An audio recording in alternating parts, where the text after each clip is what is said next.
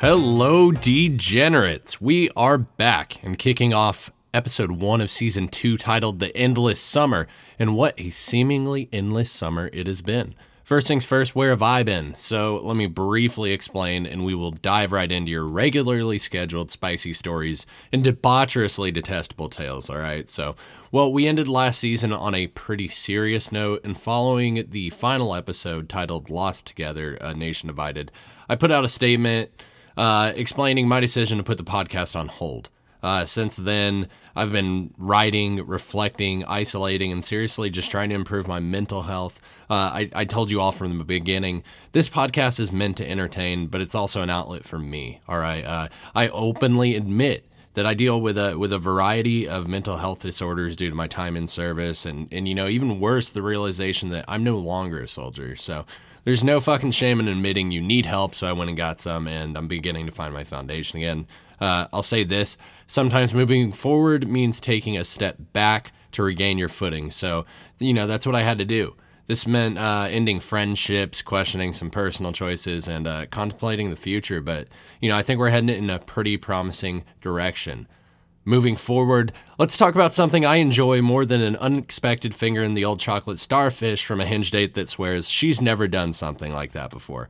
Fucking ripping a full double knuckler with confidence, then claiming to just being a fucking finger blasting natural. Like, yeah, right, get the fuck out of here. Anyway, back to that thing I enjoy. Fresh hot coffee, or in today's case, fresh iced coffee. As usual, we've got a new company to review today, and to beat the heat, I've decided to introduce iced coffee to the show for the first time. So what we've got this week is a bag of Portland Coffee Roasters organic light roast called the Tanager Song. I was curious what a fucking tanager was and what genre music they made, hoping to find a new trap artist, but to my dismay found out it's a, quote, small American songbird of the bunting family, the male of which typically has brightly colored plumage. So, Portland Coffee Roasters, as you may have guessed, is based out of Portland, Oregon, and has been around since 1996. They started making waves in the coffee industry with their first direct trade shipment from La Hilda Estate in Costa Rica, and their first project in 1999 with Finca Al Paternal in Guatemala. They described the Tanager Song with the following statement: "The call of the Western Tanager is light, crisp, and melodious. Our organic Tanager Song reflects this call in your coffee cup. Clean and delicate with the notes of plum and berry, light and crisp. It's a beautiful start to the day. The roast level is light, flavor notes sweet and stone fruit." So I've gone ahead and used my Ninja Coffee Bar Auto IQ system, grinding the whole beans to a medium grind, and pressing my handy dandy over ice brew setting to make a cup of coffee, colder than my ex-girlfriend's heart. So now that we've got that all out of the way, let's give this old thing a try.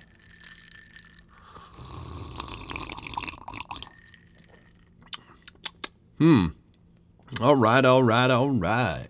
Well, I will say this is a pretty fucking good cup of coffee, all right? I'm picking up on the stone fruit. It is clean. The notes of plum and berry are pretty easy to pick up on. So, yeah, honest opinion, pretty good cup of coffee. I'd probably go ahead and check out more of Portland Coffee Roaster stuff. Moving on, let's talk about the fun stuff, liquor and free shit. The liquor, I will admit, I literally cannot drink anymore. I'm not a huge fan of medications being used as the primary method for therapeutic intervention, but honestly, I need to take mine, which means no alcohol for me for the time being. This does benefit you, however.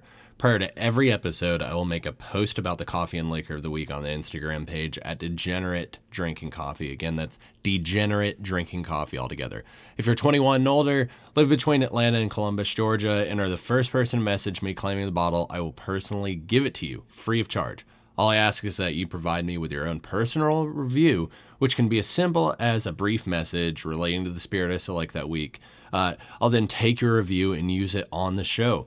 Of course, I'll keep the reviewer anonymous if they request it, but thought this would be a good way to give back to you guys for, tuning in each week.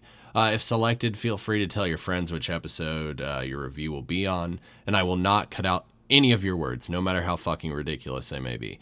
This week, I decided to snag a bottle of Sailor Jerry spiced rum. Now, this is not only one of my favorite rums, but also one of my favorite tattoo artists. You may have noticed, but most of my work is American traditional tattooing, with a handful of them coming from Sailor Jerry sketchbooks. So according to the company website, Norman Sailor Jerry Collins is coined the father of old school tattooing. He learned how to tattoo paying homeless dudes in alcohol and spare change to let him practice on them before joining the Navy. Once this big dick motherfucker finished his contract, World War II really started to hit its peak. And our man decided to settle his massive balls in the sands of Honolulu. 12 million Americans served in the military, and a fuck ton of them were on the shore in Honolulu on leave, just being true degenerates. Hotel Street, a district comprised almost exclusively of bars, brothels, and tattoo parlors, was where everyone was wetting their whistles and sticking their dicks into literally anything that knew how to say B-A-H.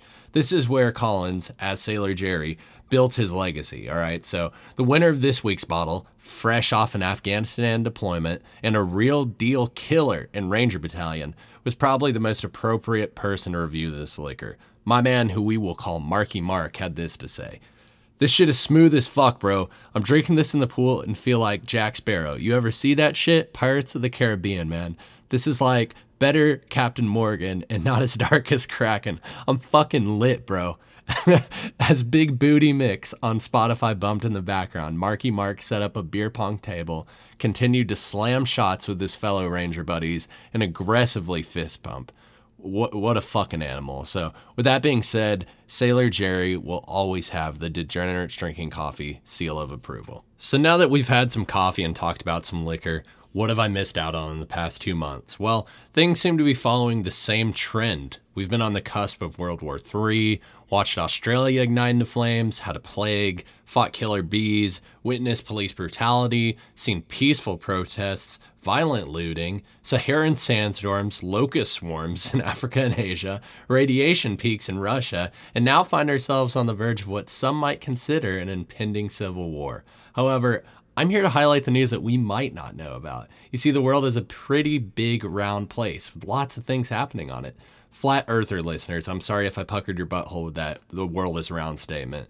Conspiracy theories are pretty interesting, but if the world is actually flat, then please direct me to the edge so I can jump the fuck off this rock. I did recently see a picture of what the edge of Australia looks like, though, and it's a sheer drop into the ocean. If anyone wants to go there with me to throw car batteries in the ocean, I promise it's a cheap and legal thrill and maintains the charge on the ocean's electric eels. So the newest conspiracy theory I've been on lately is that birds, the flappy little creatures that shit all over your car after you've just spent hours waxing it, are not real. According to the organization Birds Aren't Real, the Birds Aren't Real movement has been active since 1976.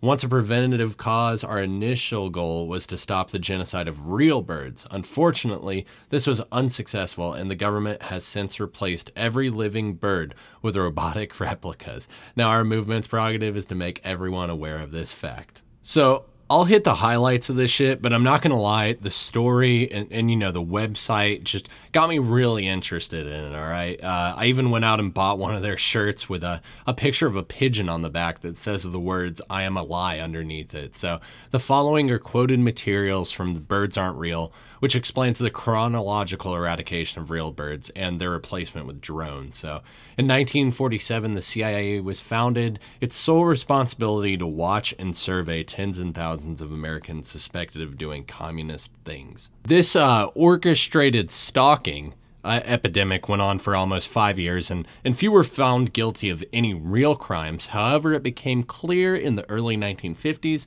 that the threat of communism was only going to rise, and a broader system was needed to track any individual who was suspected of any activity.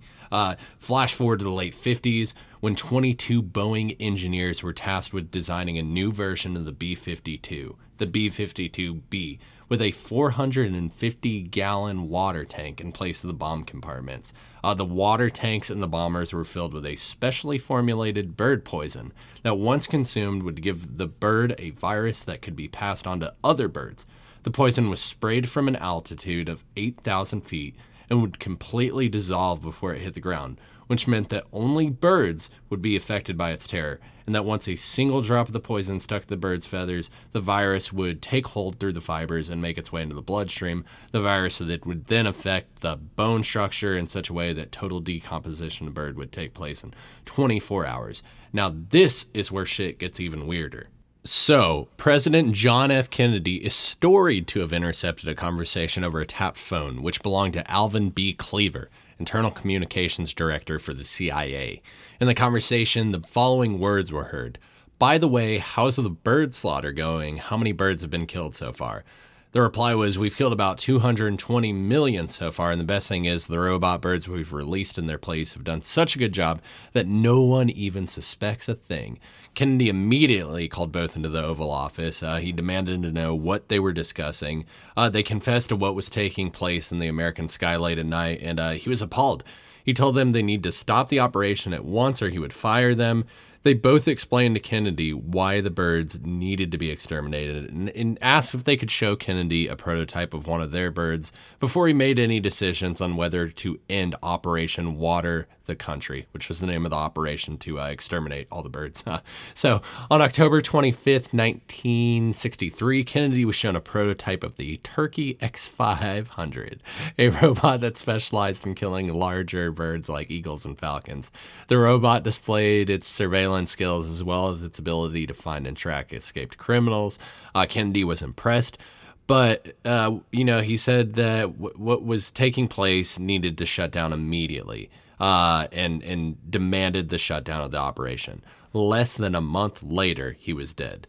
So as far as conspiracies go about the JFK assassination, this is definitely the most fucking insane one I've ever heard.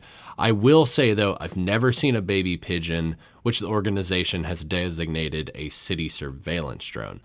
Birds Aren't Real is quoted as saying that while a majority of the birds are programmed to not cross over into other countries, there are some that will venture into these countries for a few reasons, such as picking up drugs, cocaine, marijuana, for eventual delivery into the lower class segments of our major cities.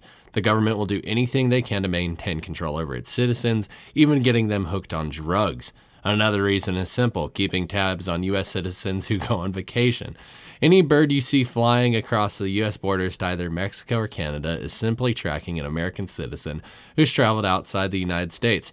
However, there is currently nothing keeping a bird from Canada or Mexico from traveling inside America, which is why there will never be a 100% robot bird population.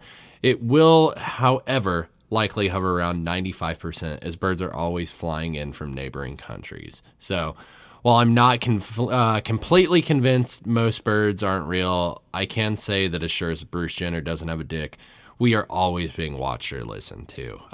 So while on a conspiracy theory kick, something else piqued my interest. So as I was winding my way down the rabbit hole, I saw that Wayfair, an American e-commerce company that sells furniture and home goods that brings in about $9.13 billion a year, is being accused of human trafficking. The general idea is that their incredibly expensive furniture aren't being priced for their quality, but rather as a container for sex trafficking. Pretty fucking crazy, right? I mean, you're telling me Tiny Tim is getting packed into a utility cabinet and then just mailed to Joe Biden's front door. Well, let's see how this shit got started. According to Business Insider, Wayfair on Friday rejected a conspiracy theory involving sex trafficking and expensive cabinets listed on its website.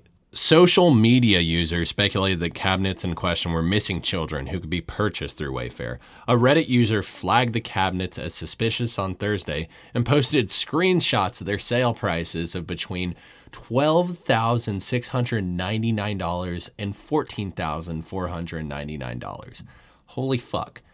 For a cabinet, that shit better be able to double as a fallout shelter. Jesus. Okay, so moving on, some social media users said that the names of the cabinets, Neria, Yaritza, Samia, and Olivia, appeared to match the names of missing children. After the post picked up steam on social media, the cabinet listing suddenly disappeared from Wayfair's website. This generated even more suspicion. Since then, the cabinets have been completely removed and Wayfair has denied the conspiracy theory. Fox Business obtained a statement from the company stating that the photos and descriptions provided by the supplier did not adequately explain the high price point. We have temporarily removed the products from the site to rename them and to provide a more in-depth description and photos that accurately depict the product to clarify the price point. So, case closed, right? Wrong. Okay, so I found out one more thing, which is likely nothing more than pure irony, but listen up. Okay, so on Wayfair, the twin 6.1 inch Ghislaine? Okay, come on. Okay, the twin 6.1 inch Ghislaine convertible sofa has a price and set of sequence numbers that come out to 183,003,6482,656. What could these numbers possibly be connected to? Well, the grid coordinates 18.3003 north, 64.8256 west are the location of a little place known as Little St. James. This, for those of you who sleep under a fucking rock, is the 78-acre private island owned by Jeffrey Epstein, who, in addition to being an American financier and sex offender, did not kill himself. Okay, so am I blowing your mind yet? To be honest, who the fuck knows what's going on? The world is a pretty crazy place these days, so nothing really surprises me anymore. You could tell me that, small businesses can't make ends meet because of pandemic restrictions, but the Catholic Church was just given $1.4 billion to pay off families whose kids they touched, and I wouldn't even be surprised. Fuck, hold on. I'm getting breaking news right now. That's actually happening. If this is your first time listening and you decided to start at season 2, I'm sorry for the uncomfortable silence you may be experiencing. I always like to picture new listeners playing this for the first time in the car with their family, thinking it's just about coffee, then frantically trying to change the station as their devoutly Baptist mother has a panic attack in the front seat. So just know there are no brakes on this fuck train, and we are barreling down the tracks with a one-way ticket to a complete and utter shit show. However, I do promise to try my best to keep the content coming. If you promise not to end up in an entanglement like our girl Jada Pinkett Smith and cheat on your significant other, even though you guys will probably break up or get a divorce anyway. I do have some pretty dope news, though. The Degenerates label is branching out into multiple fields. You may remember I sent in an audition to Barstool Sports last season, and those fucks never hit me back up. So I'm going to move on to my 5th step in my plan for world domination and corner every fucking market. The first one we've got coming up is called Degenerates Playing Games, which will be ran by my good buddy Jacob Goodman. Of course, I'll be streaming as much with him as possible and making appearances, but he will be running that side of the business. We already have a game team established, but would absolutely love to get gameplay footage, your streams, or pictures of your gaming setups to post on the page. I can tell you right now, the Instagram can be found at Degenerates Playing Games, and that's all together, Degenerates Playing Games, which is where you'll be able to find our other streaming platforms and pretty much everything from there. So don't worry, though. I will be sure to put that information out on the podcast page once we go ahead and release that logo and the initial trailer, which should be coming out shortly after the release of this episode. I hate to sound like your local SoundCloud rapper, but big things are coming. With every project I start, the listeners who provide feedback, the friends who offer their expertise, they're all such great teachers, and I really am so excited to be bringing a larger group of people into the Degenerate family as the label kind of branches out into different fields. I'll be in Denver until the 27th, but we'll continue to post on the Instagram page at Degenerate Drinking Coffee. I'd expect the next episode to air in 2 weeks, purely because I'll be traveling, not because I don't want to record. If you don't know where to listen to the podcast, get your ass over to my sponsors page at anchor.fm/Degenerates Drinking Coffee, or type Degenerates Drinking Coffee into Spotify, iHeartRadio, Breaker, Google Podcasts, or wherever you listen to your podcasts, except Apple, because they fucking hate me. Thanks for tuning in, and remember to be safe out there during these trying times, okay, guys?